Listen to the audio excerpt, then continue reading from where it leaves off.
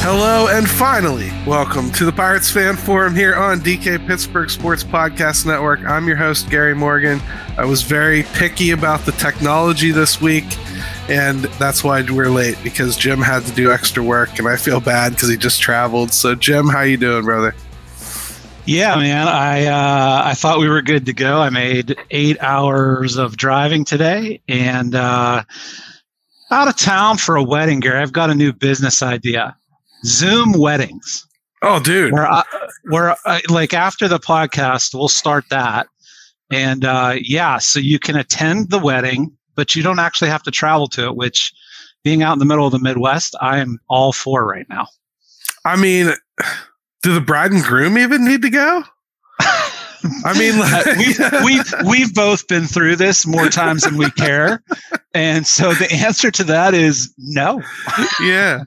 So I have been, like, ever since the last time we recorded, I've been all over the place too. I went to Washington, D.C. to visit my wife. She's training for a new job. And then raced home on Labor Day, like, got sick instantly with what I felt was probably COVID. Oh, man. And I've been, like, battling all week trying to get my voice back. So on top of everything else, then Jim's got this wedding come up. I've got a wedding next weekend. All this while we're trying to watch a bad baseball team. So we figured, like, what should we do here? Let's have a late night show and compete with the NFL. That's what a Pirates podcast should try to do, right? Yeah, listen. We're up against enough already being Pirates fans. And now we're taking on the NFL. I don't know how that's going to work out, but, we'll do our best. I like Pirate Queen here. She says, "This is just musician time." I love it. And Sean says, "Oh, you're waiting for halftime." No. Jim's been traveling. We're working really hard trying to make sure that we get the show in, because I'm a no-go tomorrow. And, we had to squeeze it in when we could squeeze it in. As it is, Jim's missing pull time with the fam just to do this. So let's have some fun. Yeah, let's go. Yeah, let's talk some baseball now.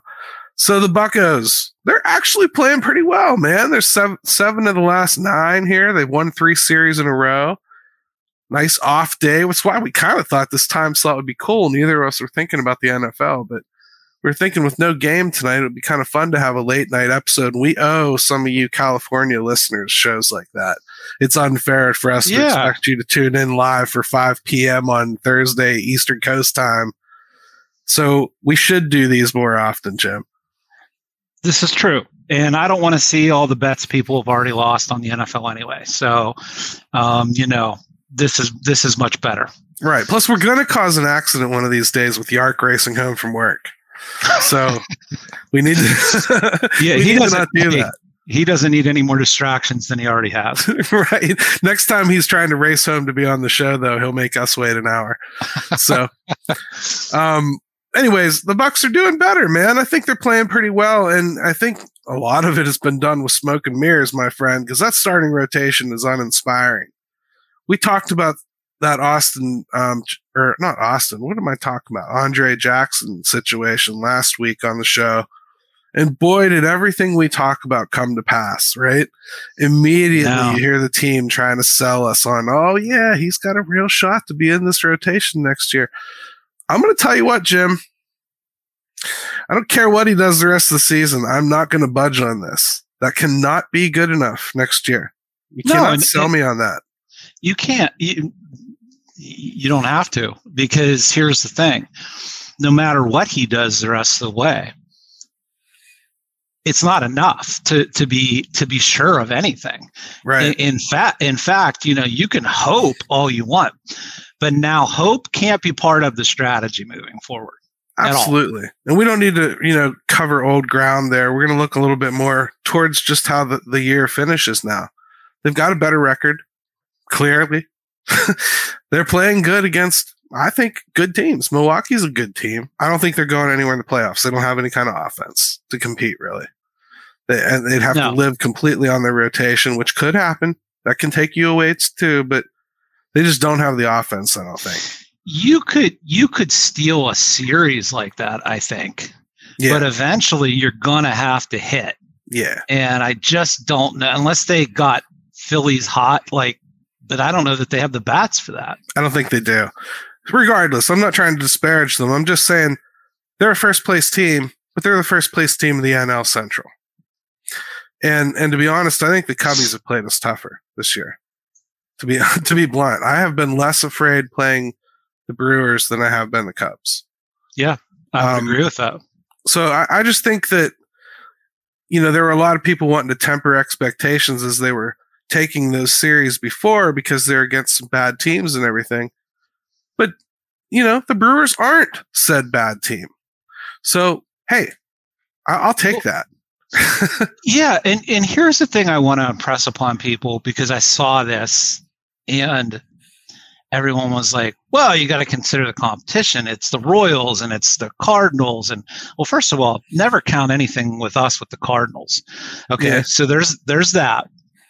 And then what you look for, and we've talked about this time and time again, when you're a team that's hopefully starting to play better, or teams that are already good, what you do is beat up on bad teams. Yeah. And you hope to split against good teams. So I get what people are saying. The competition isn't the best, but that's what you're supposed to do, or that you need to learn to do when you hope to be better. Well, here's why I don't buy that argument a lot, especially in the year-end division, like the Cardinals. Well, the Cardinals are a bad team, right? Well, at the time, I think that we finished beating them, we were 4 games ahead of them in the loss column. The Pirates went 9-4 against the Cardinals this year. Are we not kind of responsible for them having that bad record? This is a chicken and the egg conversation. Yeah. Look at the Padres situation. We are very responsible for them having that terrible record. Yeah. And to me, it starts feeling like a college football conversation where there's a way to justify everything if you want to knock it down. Yeah. And so for me, I back off on some of that because I feel like you can only do what you can do that day when you're in the ballpark. Got to beat who you're playing. Right. Got to beat who you're playing. Like the last time they faced the Braves, that was a hard fought series. And I loved that series. It was up and down, back and forth. I was there for 3 of those 4 games.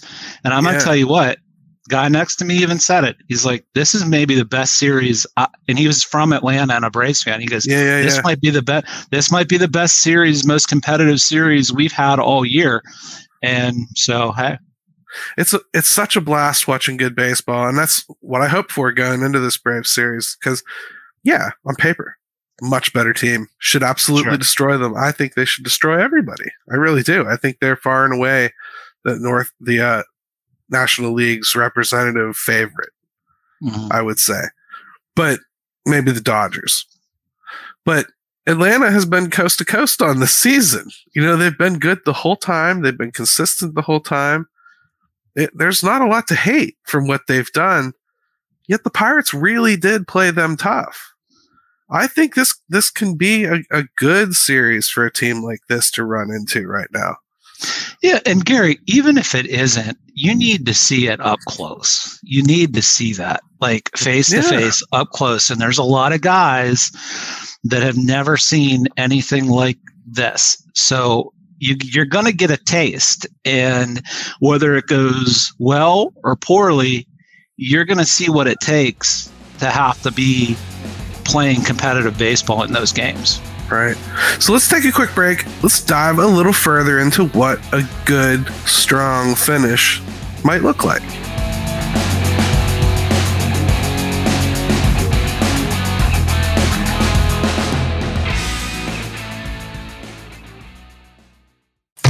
At DK Pittsburgh Sports, we take pride in coverage that connects our city's fans to their favorite teams. Now, that connection's stronger than ever.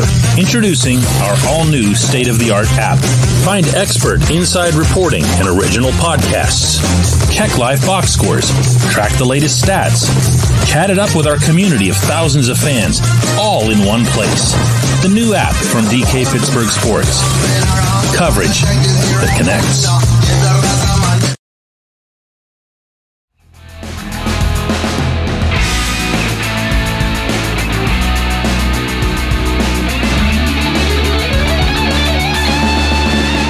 Yes, sir. Yes, sir. Go get that app and read all the stories, all for free. It's good stuff for real. I really dig listening to all the podcasts on the network. Especially, I've been enjoying listening to Corey Geiger cover Penn State recently because there've just been some interesting national stories about Penn State recently, like with the whole Franklin and West Virginia blow up. And he had an excellent podcast on it. It was super cool. So even if it's not your subject matter, listen to something like that on occasion, just if it's a national story that happens to touch. It's pretty cool. And listen to you guys too. Well, the H2P podcast is there. Yeah. And yeah. There, you're so modest. Well, we're trying to do that Wednesdays, but I promised I wasn't going to start talking about it a lot until Corey and I showed ourselves we could be consistent for a month or so. That's all right. It is good, though. It is good. I will tell you that. All right, let's see. So what do we think looks good for the rest of the season? Some people like all things sports 17 here. They're going to throw out win total numbers like 73 to 75. It'd be hard for me to complain if that was the case, sir, or ma'am, whichever the case may be, because that's kind of where I predicted. So I did go back and look, Jim, and I was at 74. So, I'm in line. It could happen. But they made it more likely with this recent run. I'll say that. Yeah. Now, I will say that schedule is challenging the rest of the way. They're going to have to play some pretty good baseball. They have, let's see. Atlanta and Washington. They've got Atlanta. Now they get a little break with Washington. Yes, they play the Yankees. I still think that's a team that's got talent, but then they face 3 at Chicago, 3 at Cincinnati, 4 at Philly, 3 at Philly, and then end with the Marlins.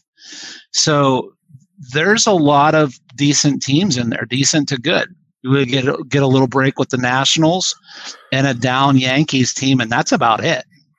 Yeah, and I would say, if you really look at the recent standings, the Marlins are kind of right there with the Pirates. They're not that great either. They've fallen way back. The Phillies are hotter than fire right now. I wouldn't want to play them no matter what. I think the Reds are going to be a good young puncher's chance no matter what. You have just as much a chance that they're going to screw the pooch on a nightly basis as they're going to come out and look brilliant. Yeah. It's the hallmark of a young, talented team that just is not seasoned yet. So I think you can expect that. It should sound familiar, Yeah, hopefully you see 2 teams that might be improving next year playing each other, and seeing how that goes. And the Cubs have played the Pirates really well, but, we'll see what happens with them. I don't even know what position they'll be in. They're falling back in the pack too, know. And then Gary, here's the other thing about it is, would people rather just count the wins, or does it matter how you win these games or how you lose them? Yeah. And so, to me, okay, yeah, the wins, everybody wants to see the wins, but what do those games look like? They're ugly or sloppy or whatever. Okay, great if you win them. But I want to see a little bit more than that. I need to, would you rather take 10 one-run losses? I don't know. If it's all good baseball. I think all I want to see here is quality baseball from guys that matter. That's all. If they go on like a 7-game winning streak and it's spearheaded by Miguel Andujar having 7 consecutive games of 2-run homers in each one, and Joshua Palacios hits 5 grand slams in that same stretch of time. Yeah. And Thomas Hatch throws a complete game shutout. It's the devil will be in the details, I think. Yeah. So I think for me, that's the kind of thing that isn't going to be helpful for me. And that doesn't mean I don't want to see it. I want to see anybody that's wearing the black and gold play well. It's just there's some guys that matter more to me as far as what I see out of them. Right. Get Keller and Oviedo out of this season healthy. I'd rather not see either of them have to finish on the IL. Oviedo's way over his pitch limit that he's ever touched in his career. I think you're going to probably see them start being a little more careful with him down the stretch. Mm-hmm. I don't know that I would too much, though, because I think next year you expect him to carry 200.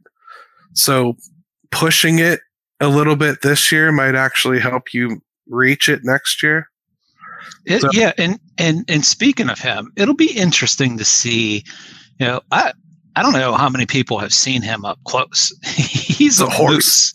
Yeah, he is, man. Like, yeah. So, and he's got a pretty good, clean delivery. I think he wants does. The ball too. He wants the ball. Yeah. So, it's a big boy that has a big workload. And like you said, he's going to be expected to duplicate that, if not exceed it next year. So let's talk about guys that matter a little bit. You ran a poll here on Ke'Bryan Hayes. Mm-hmm. And I'm happy to go through the numbers a little bit. I know you've got some quotes that you wanted to go through from some listeners and readers. You got about 500 votes here. In a 24-hour poll you threw up like half-assed the other night. I did. Which are the best polls. They always are. I mean, that's when you get the best reaction. It's funny, but it works out that way. Yeah. Go. I can't access it. So you tell people about how it voted. So you got Ke'Bryan Hayes has been on a tear these last 50 plus games. How convinced are you that he's put his past offensive shortcomings behind him for good? Then you got totally convinced at 36%, not convinced at all, 13%, which is appropriate for his number. And I'm not sure at 51. I'm not sure is where I voted, but you would expect that because what do we always say about short sample? Yeah. That said, without, stomping on the toes of other people's thoughts, my gut reaction was I've liked how he looked back into June before the injury a little bit. The revelation really is the way that he's been able to turn on the baseball since he's come back, which I think has a lot to do with his back. So if anything, I worry that they can't maintain it. But I don't necessarily worry about him maintaining it. I think he's got himself in a good place right now. Yeah, I obviously can't vote, but I would be in the I'm not sure to area too. And the reason being is that it's been so long of a stretch for me, like in between. So I'll probably need to see a little bit more than I normally would, simply because of the length of time that it has been. And I mean, we remember how he came up and it looked like this. As a matter of fact, it looks better than that because he's now pulling the ball and he's pulling it with power. So he's now hitting with that exit velocity to all fields. When he first came up, the only time he was generating that kind of exit velocity was when he was going the other way. Right. Exactly. So it's much better to see him being able to execute like that to all fields, and it does make him a different kind of player. The only interesting thought that I've seen on this that didn't pop into my head right away when trying to figure out what could be playing into Hayes and everything, it does go back to health, and it's not just the back. I think it was Dayon, but it could be somebody else I heard mention it that made me think of it. So I'm sorry, I'm not going to give proper credit. The hamate bone injury that he had robs you of power for sometimes up to a year. And boy, does that not look reflective of what he's done. Like he was down for almost a full year of really, really hitting those rocket baseballs, I wonder if that had something to do with it too. It could very well. What I will say is this: when you watch a guy and he's up there And like you said, he's spraying the ball to all fields, and he's doing it with good contact and good exit velocity, which is what he's doing. Man, it opens up everything. So I'm encouraged. I will tell you, let me get to a few comments. So let's see. Sean Conley, he said, small sample size. He's gone on tears before 2020, and they haven't stuck. Mm-hmm. But I sure hope this is his new normal. Okay, I can buy that. I think it looks a little different this time, and we're getting up into the 50, 60 game mark with it. So even if you're not sure, you have to be super encouraged. Do you not? I mean, I am. I think it's encouraging what he's doing, Jim. But here's my thing. Here's why I landed on I'm not sure. The most insane hitting I've ever seen where I was old enough to remember in a Pirates uniform was Josh Bell a few years ago when he went on that tear in the month of May. I thought he was never going to be stopped. He looked like you thought he had arrived. I thought he had figured everything out. Yeah. And he was just crushing baseballs from both sides of the bat. I mean, like everything. He had the league just dangling from his pinky. Seriously. ESPN was drooling. That's how hot this kid was. People were talking about him like Babe Ruth. People were comparing his numbers to Willie Stargell, like side by side. Like, yeah, he had a month that was one of the all-time great months. Like, yeah, and what it does is it gets you paid for 10 years when you don't really belong in the league the way you are anymore. You know what I mean? Like, you live off the reputation of what people have seen you do. In many ways, it's the reason so many of you had wet spots on your seats for Andujar this year. Because he did it in 2018. That's the reason. If he didn't do that in the majors, none of you would care. He'd be another Diego Castillo to you. That's the only reason anybody cares. So, is Ke'Bryan Hayes Andujar? No. But he could be Josh Bell. Let's see if he carries it through the offseason. That, to me, is the real test. I want to see what Ke'Bryan Hayes shows up like next year. Yeah. I like that I saw he looks a little bit bigger, though, this year. Does look a little bit thicker up top. He does. And I think the next 2 months are huge. And when I say 2 months, I mean the end of this season and the beginning of next. Yeah. Give me that month now, and give me that month at the beginning of the year of the next season. And I think you're going to have a whole lot better idea of where he's at. To be honest, he doesn't even need to be this good. Look, Eric forgot about Diego already. Add him to the list, Eric. Yeah. So anyways, read some more of your comments here, because I know you got a bunch of them bookmarked. Yeah. So let's see.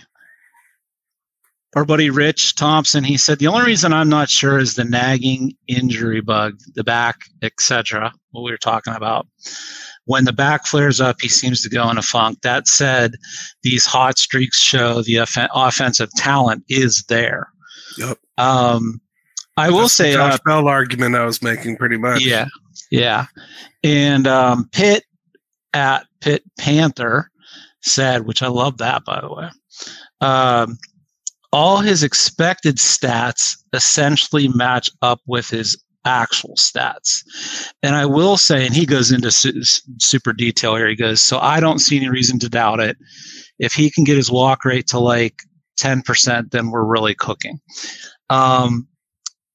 It's fair. He had been underperforming all year with the expected stuff, right? Guys tend to have kind of good luck years in that and bad luck years with expected batting average, expected slugging. And he probably should have been doing a little better than that, than what he had been. It still was Still wasn't enough. That's what Josh from Bridge to Bucktober talked about. It's what Michael from my site and 412 Double Play has been talking about. Mm-hmm. So, all you expected batting average wonks out there like that, you got rewarded with your faith in Ke'Bryan Hayes. But the baseball gods are fickle. I think we all know that. And next year could be a different story. But yeah, and the line of thinking there is that, look, it will average out. It will. It has to over time. Hit the ball hard, good things happen. Yeah. So, anyways, thought it was a good poll. Got tons of feedback from it. And like I said, give me this last month and let me see how it looks the first month of the season next year. And boy, will that be an interesting stretch. I like it, man. Hey, let's take another quick break here. We come back, we'll talk a little bit more about some individual players. And I think that if there's smoke, there might be fire. Andy Haynes stuff is getting much, much more official and talk-worthy, don't you? Andy who? I've never heard of an Andy.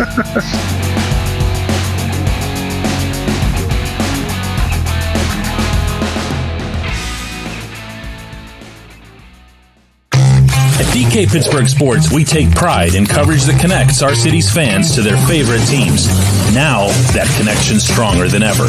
Introducing our all-new state-of-the-art app. Find expert inside reporting and original podcasts. Check live box scores. Track the latest stats. Chat it up with our community of thousands of fans, all in one place. The new app from DK Pittsburgh Sports. Coverage that connects.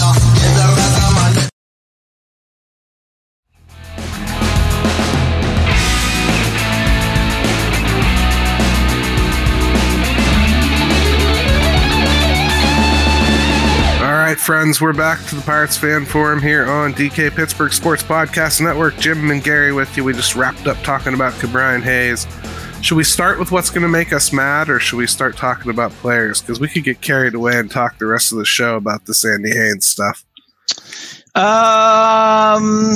Let's go Andy Haynes. I want people to quit watching that football game. Watch this. Listen to this. That'll get people's attention. Let's go Andy Haynes. Andy Haynes. So, we heard the 99% comment from Jason Mackey, and now we've heard why it's 99%, because he's heard and reported what he heard and before, and they probably didn't necessarily think he was reporting, and then they had to come out and just say it because it had already been reported.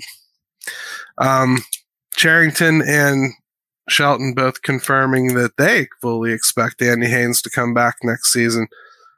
I still think that there should be room for that to change, and maybe they're just being kind about the way this ends for the season or whatever. But Jim, I don't know how no matter what kind of players you've provided, I don't know how you look at the 2 years that Andy Haynes has put on paper statistically and bring that back. I just don't. And I don't see the positives. And I puked in my mouth at least 3 or 4 times listening to the TV broadcast try like hell to make Working Hard with Jack Sawinski one of the all-time longest slumpers I've ever watched play the game of baseball in black and gold, as a testament to why you would want to keep Andy Haynes. Take a swing at explaining that to me if you can, and then general comments about Haynes.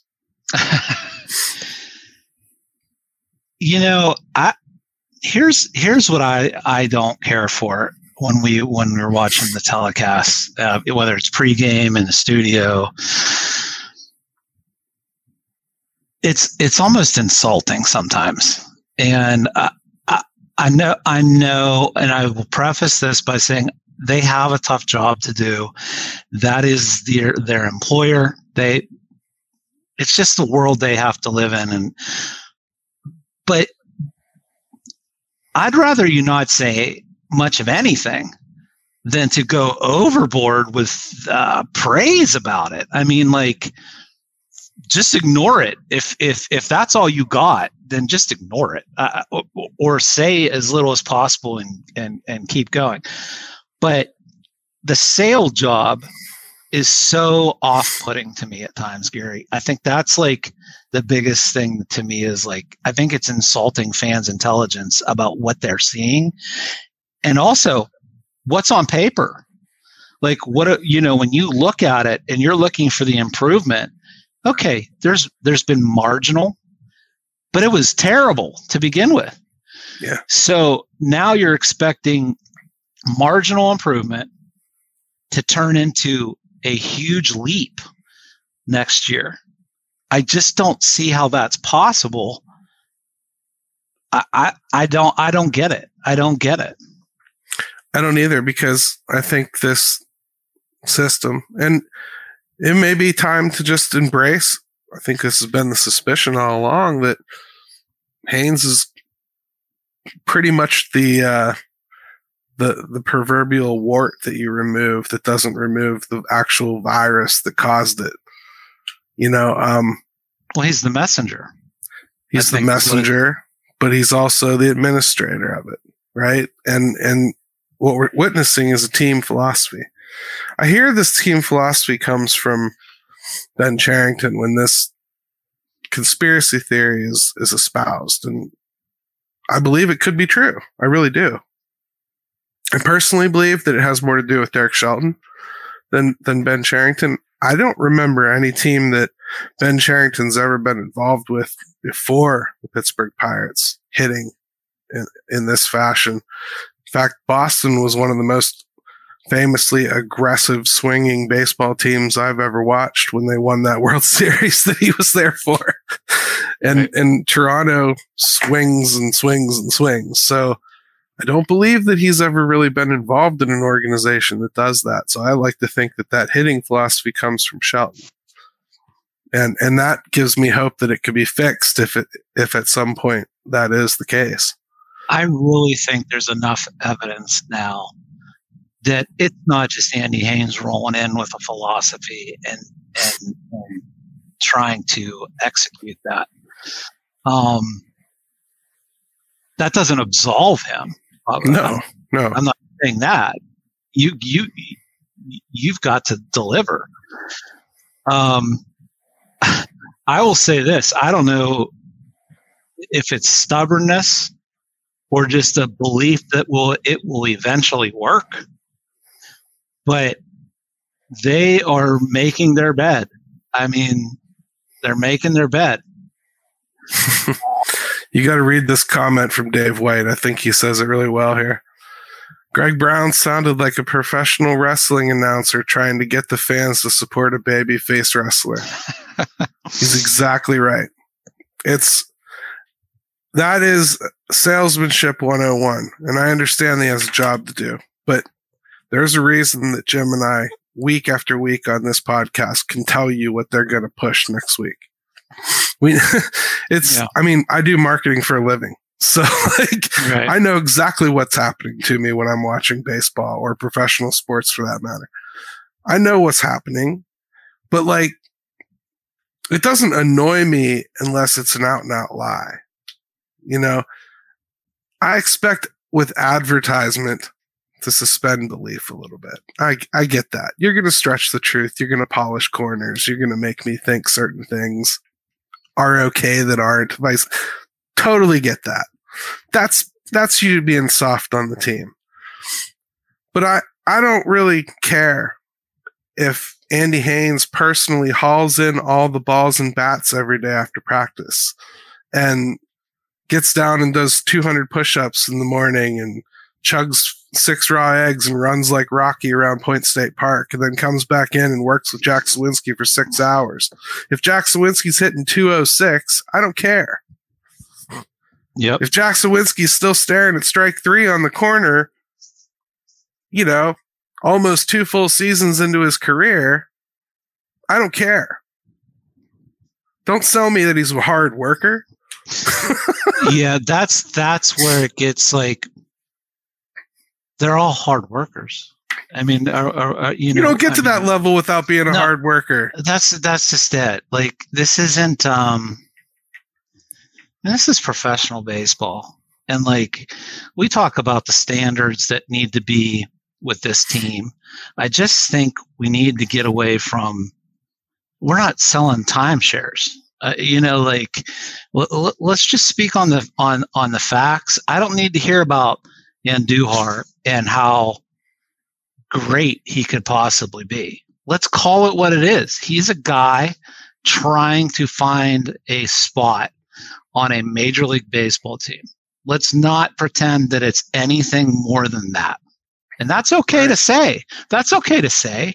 You can frame that in such a way where you can say, look, the guy's done everything you can ask him to do. He's torn the cover off the ball down here. He's trying to make this team. If he doesn't get a shot here, he's probably going to get another shot somewhere else. But it's just the constant selling. And Joshua Palacios is this year's Wilmer Defoe. Hits some timely home runs. Yeah. Doesn't look like you should have any power at all. Somehow do. Play pretty decent wherever they stick you. Energy guy. People love your walk-up music. I think it's okay to admit that guys are just role players too. They don't all have to be part of this or have a chance to be part of it. It's just not the way it's going to work out. Right. I kind of just wish that we could just close the book on this one. But again, we said it last week. We'll watch it anyway. It's just, and I'll try to be fair with it. Just like I'll try to be fair with it while I'm watching Canada.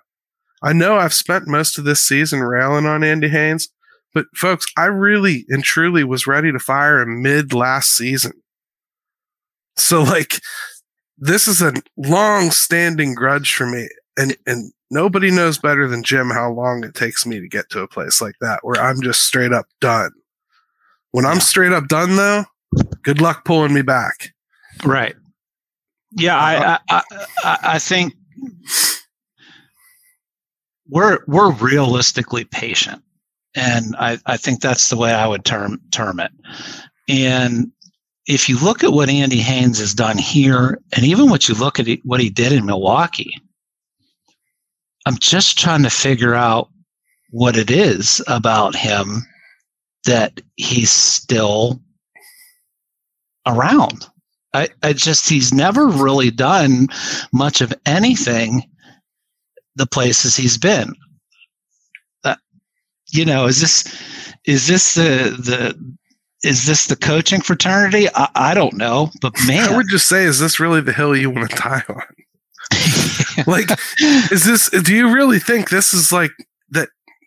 Are you that convinced that everyone is so wrong and everyone else is so right within your organization that it's worth the gamble on just one position coach that I think has glaringly put up horrific numbers? Or is this organizationally just saying, I can't fire one without the other? This system either works or it doesn't. They must, whether it works or not, they must really think it's going to, which, hey, like you said, is that really how you want to go out? I don't know. Look at Josh here for Bridge to October. It's our job to understand what's going on regardless of what Brownie says. Well, there's a reason that I was listening to albums from Ghost the other night instead of the broadcast after a while, man. After I heard one too many reach arounds for Haynes on his hard work with Jack, I just turned it off and watched the game silently. But let's move on to some individual player stuff we wanted to talk about, Jim, because I think there are some that we need to continue seeing growth for. Something I've been encouraged by lately is Ortiz. I think Luis Ortiz has looked pretty good in his last couple starts. I think that's encouraging. He really was getting shelled in that one game, and Shelton left him in. And again, I know we just got done bashing coaching staff and everything here, but when they do right things, we're still going to say that, right? Sure. He left him in there to get shelled. I questioned it. I thought it was wrong. I would have pulled him out. but he left him in there to die. And his next outing, tell me that kid didn't have a whole different tune. He got in trouble in that one inning, and he did not let it buckle him because he knew that coach was going to leave him out there to die. There were no water wings this time, and he knew it. Yeah, you can't baby everybody all the time. Sometimes you have to force guys into those uncomfortable situations and then see how they respond. And I think that that's what you saw there. I think for the most part, I've liked what I've seen since he's been back up. Is he getting the swings and misses that he should enough? No, but we weren't looking for him to magically fix everything. We're just looking for progress, and I think we've seen that. So I'm moderately pleased with him, because getting him back on track at the end of this year is something that would be huge, given where they're at. I think he's shown some positive signs. One thing that's important to note with him, unlike some of the other prospects, he has not lost his velocity. No. But that's something that they're saying is a problem with a whole bunch of other guys like Quinn Priester, and I don't know that I can say it's epidemic yet, because Solometto's up. Chandler hasn't lost any velocity. Harrington looks good. It seems to be when it's happening at the major league level, and at least initially. I think that's where at least some people are questioning that aspect of it. Like, I guess. I mean, I'm not 100% sure.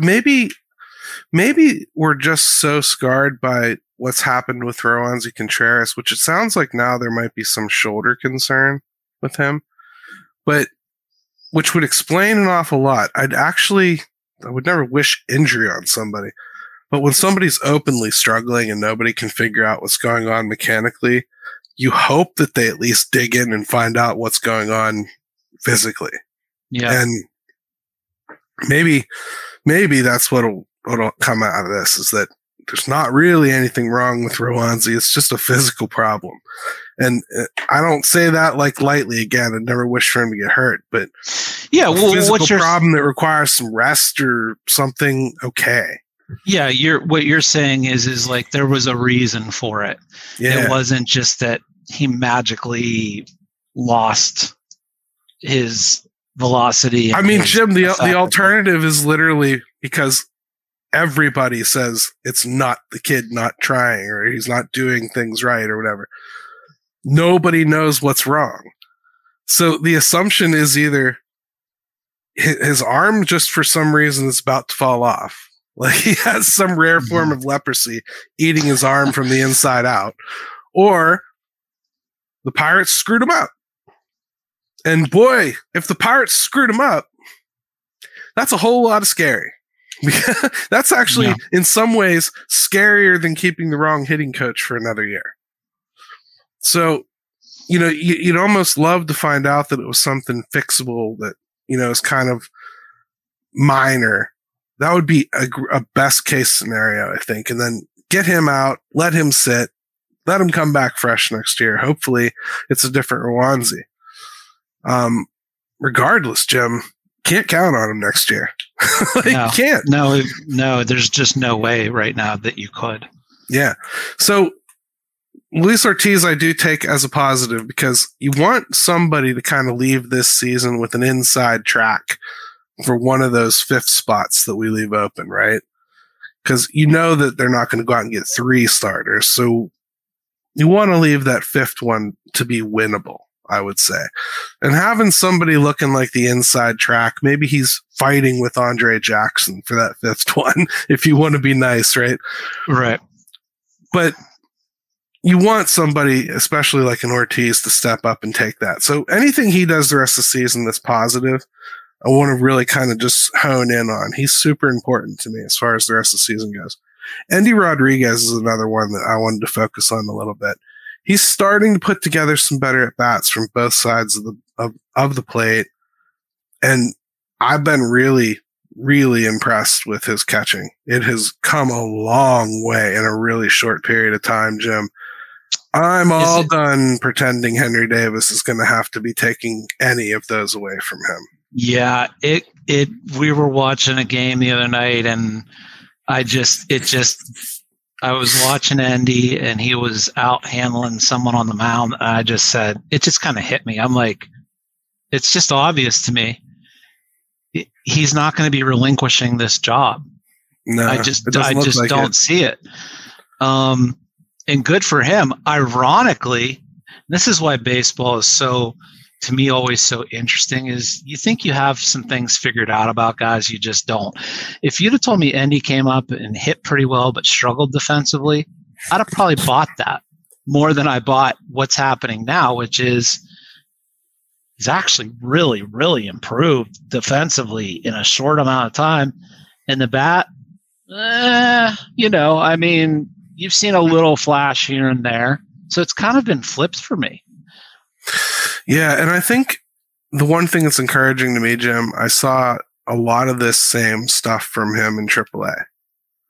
Came up, was the first time they were ever making him a full-time catcher, and they didn't even fully commit to it there. They were floating him around first base and whatnot a little bit, but he was still catching a decent amount. But focusing on that so much that he let his bat go for a while. And then to make the majors, he kind of refocused himself offensively and really started going to town a little bit. And that's when he got the call up eventually. I think we're seeing the same kind of pattern emerge with him here in the majors. He focused so much on the defensive side of his game. I think he just overwhelmed himself and stopped paying attention to what he used to at the plate. So catching. It's a unique position, man. It really is. And Gary, you know me, I like to watch all the little things. The little things fascinate me sometimes about watching baseball. And there was recently, Endy had a terrible at bat to end the inning. He stranded like two guys. Yep. I know the one you're talking about. They're going to commercial, and he has to go right in the dugout and put on all his catching gear. Like, he doesn't get catchers don't get any time. Their plate is just so full in the game, and you don't have any time to even process, think. I mean, you're just right back into the next thing. You don't get to go out in right field and think about. And I shouldn't have said right because of Henry, but you don't just to get to go out there and collect yourself. You're right back at it in something that's just as important, if not more sometimes. And I'm just like, I can't imagine the amount of physical and mental process that has to go into that on a daily basis. Dave says that must have been what was wrong with Hedges. He was focused on just his defense. Dave, that is a couple zingers tonight, dude. 2 gold stars for you, brother.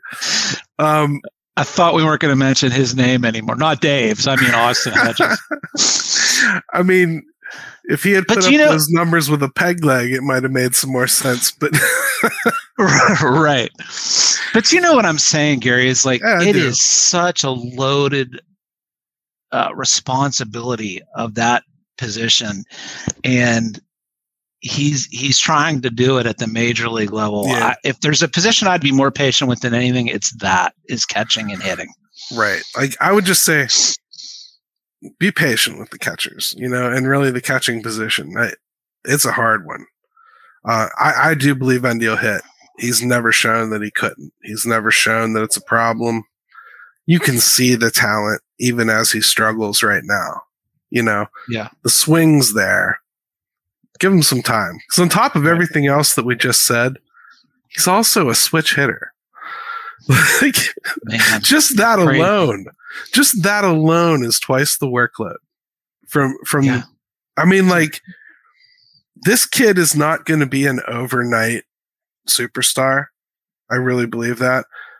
But I think if you're patient with him 2-3 years from now, It's going to look pretty damn good. My goodness. I love the potential of Endy Rodriguez. Yeah. I really do. And I'm sorry, there's no way to get there without the shaky, scary bridge across eternity that's missing some boards. I mean, you're going to have to walk it, folks. It's just going to be frightening. There's no way around it. It's a great point. He has switch hitting duties as well. So it's just, man, I respect that too much Absolutely. to harshly criticize it at first. I think for a lot of his offensive upside, I think that's why there was such a focus on maybe this guy should bounce around and whatnot. But now you see him play behind the plate. The other thing that we were always sold was he didn't have the frame for it. No, he's got the frame. He just needs to fill out.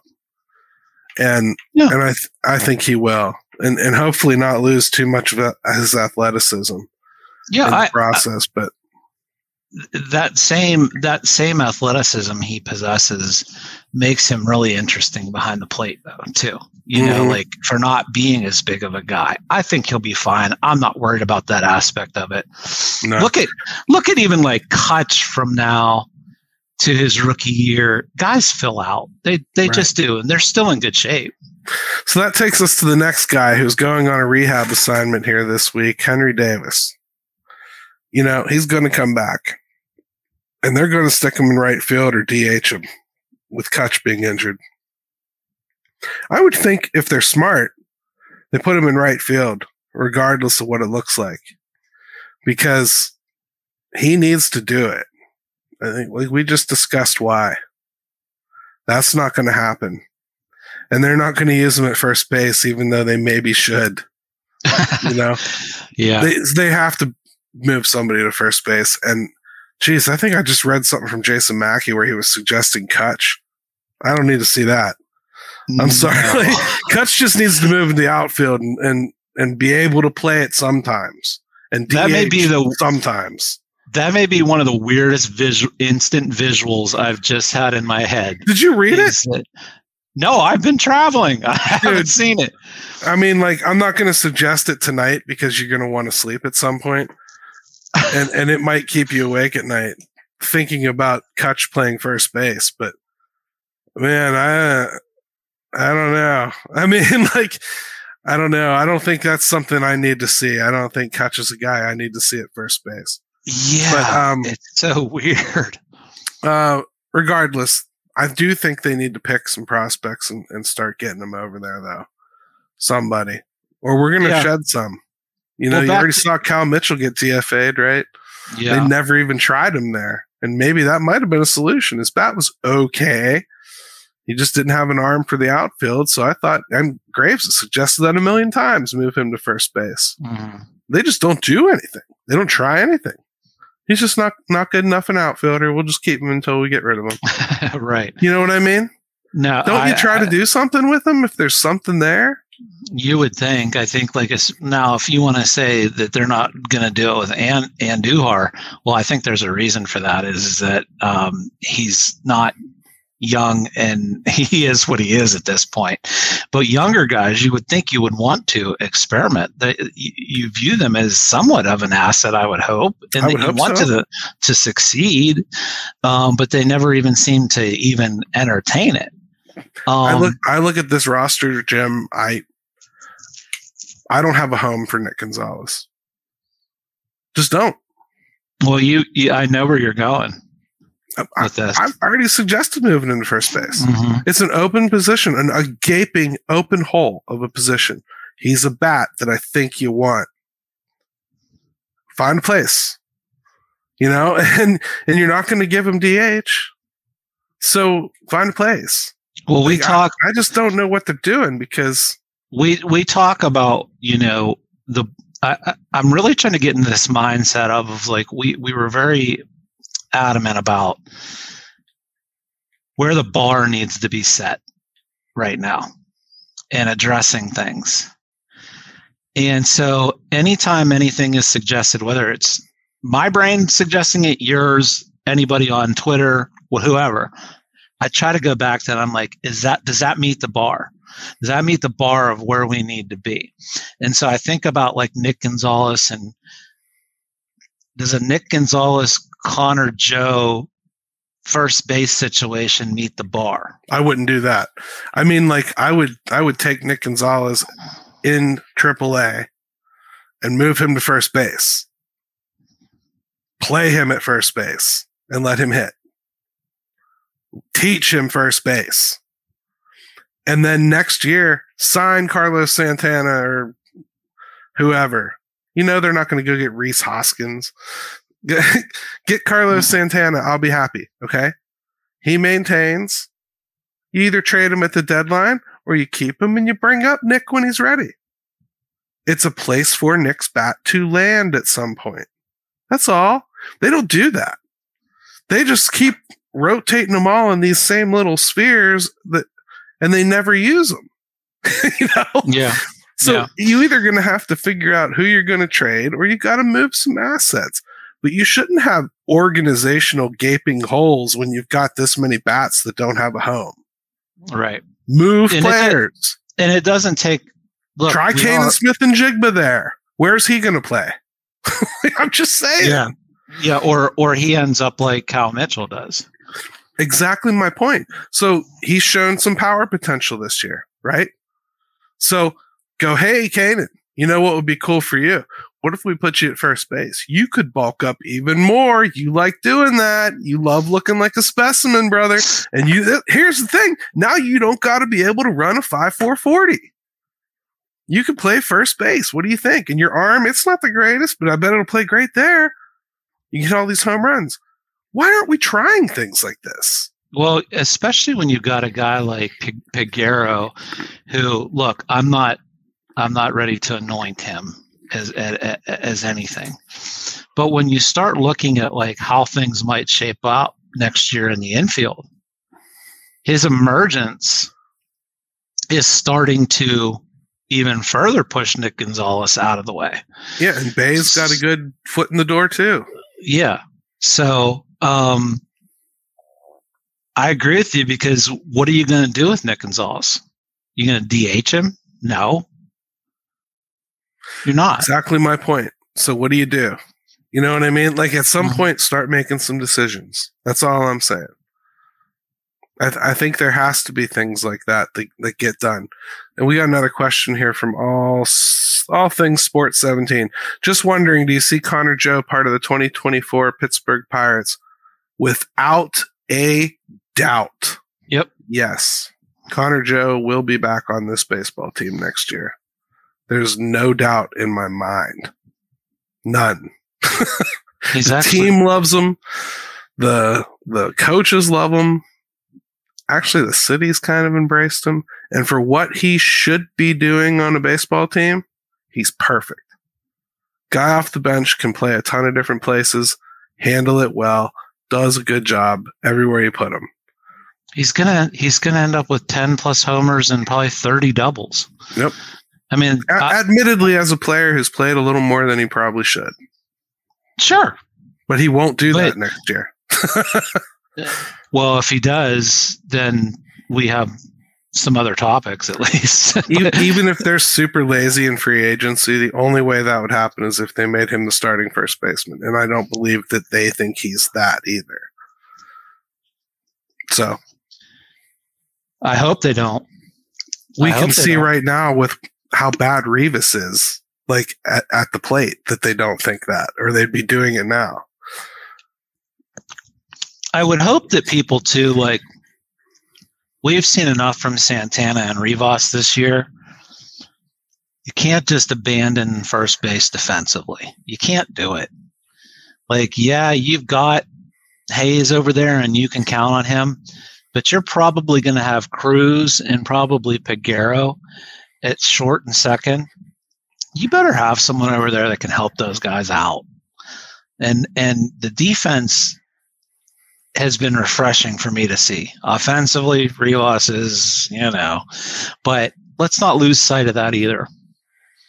Yeah, I'm not. I just think they have to do some things, and internally, I think just in their first layer or so of the minors, they can make things a lot easier for players if they start migrating some of the bats into positions of need. Do it there. Don't do it here. Don't do it here once you discover you have a need. Don't go out to the waiver wire to fill a need. Don't feel like you have to make a trade all the time to fill a need. When you can adjust to this now at the AA level and start moving some guys over to first base that you want to take a look at instead of maybe playing Jacob Gonzalez. I agree. Listen, the holes, it's just not a good situation for them at that position. It rarely has been. So organizationally, whether it's you're addressing it for the major league team or the minor league system, you've got to start getting some guys that can give you some semblance of maybe being a major league bat over there at that position. Yeah, Sherrod here says Bay, an everyday player at center field or second base. He could very well be an everyday player because of center field and second base. That may very well be how they want it to play out, Sherrod. And I'm not sure I have a problem with that. I personally think that he's... Josh is asking me if I think Nicky G is a little too short for first base, though. I don't care about that as much as the rest of you do. It'd be nice if he's taller, but he's not. He's what you got. I don't want O'Neal Cruz over there. Anybody that's taller, you're going to tell me they either don't hit enough home runs or their arm is too strong to waste there. I'm tired of excuses why guys can't play there. Put somebody the hell there.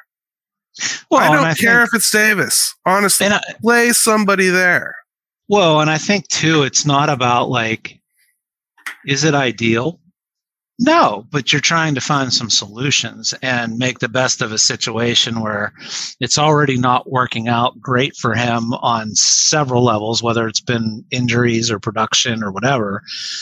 Right. It's not as though Nick Gonzalez's term are short. You know, he's not Peter Dinklage. He's just not. I'm just saying he's not like he's not statuesque, but he's not like tiny either. Come on. All I'm saying is, like, organizationally, treat the problem. God, I hope everybody knows who Peter Dinklage is. Well, if they don't, they all have Google. Yeah, Google. You'll laugh. But I don't know. It's just I think, like, organizationally they handle things sloppily. You know, we see problems coming like icebergs, and you know, it's 2 years. We're going like, hey, what about first base? Hey, anybody looking at first base? This Mason Martin kid's not real. Anybody? You know, and then you hear, oh, well, what about Shackelford? Yeah, let's talk about Shackelford. Like, come on, guys. You don't have one of the bats you know you want to make it with a place to live. I mean, build you're them a still house. Yeah, you're still having people hoping that Nunez is the guy. You know, well, Yark has the answer as always. Brian Reynolds is the best option for first base long term. Oh God, here we go. Here we go.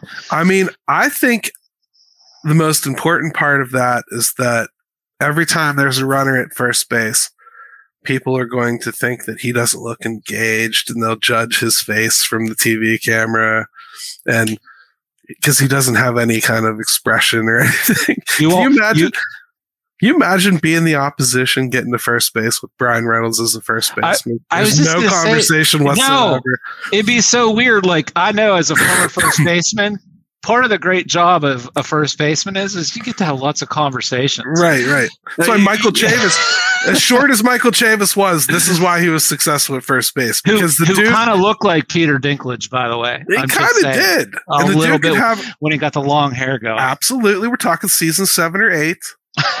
Right. But, like, I mean, but it was cool watching, you know, him have fun over there. I don't think Reynolds is a first baseman, man. I know you're just saying it for fun. At least I hope you are. I just don't see it. I actually understand why Yark suggested, because of the contract, you know, there'll be less defensive drop off if he's a first baseman. I just don't think you're going to convince Brian to do that anytime soon. I think you're going to have a catastrophic knee injury before that ever happens. But maybe one day you'll get your wish. Well, and then it goes back to, okay, you take him out of the outfield. Well, what are you solving there? Here's another comment from the Queen here. A bright neon sign above first base that says vacancy. That'll be the next shirt she has commissioned. First base with just a big vacancy sign over it. I love it. Anyways, man, Jim, I'll let you go have fun with your family and have fun at this wedding and everything, and let me go finish recovering from my disease. And yeah, man, hope you feel better. Yeah, me too. Speaking of, I hope he feels better, is Kutch. Crappy way for this to end. Yeah. I thought it was really weird and bizarre how he looked coming off the field for it to be nothing.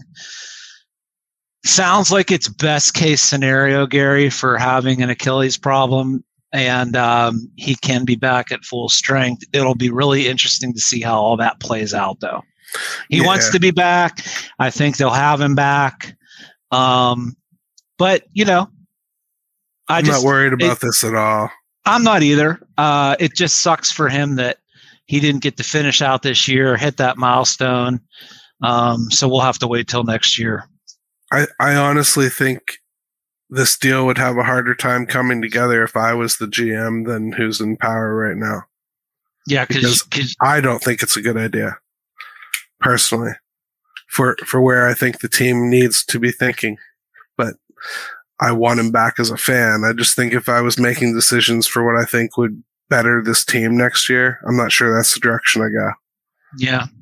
But he's had some issues this year staying healthy, but that's what you get sometimes with guys that age. Yeah. And before we get out of here today, I just want to say real quick, listener of the show, a friend of mine, lost his battle with cancer the other day, yesterday. And just Larry's been watching the Pirates all his life. Grew up here in the 70s, and we would just sit outside having beers by the fire pit all the time, talking about old baseball games, and just a proud man. Larry, you will be missed, my friend. And peace. So, Ben, take it away, brother, and for everybody watching on video, first of all, thank you for sticking with us. I know it was a rough start. Sorry about that. Let's go Bucks. Let's go Bucks!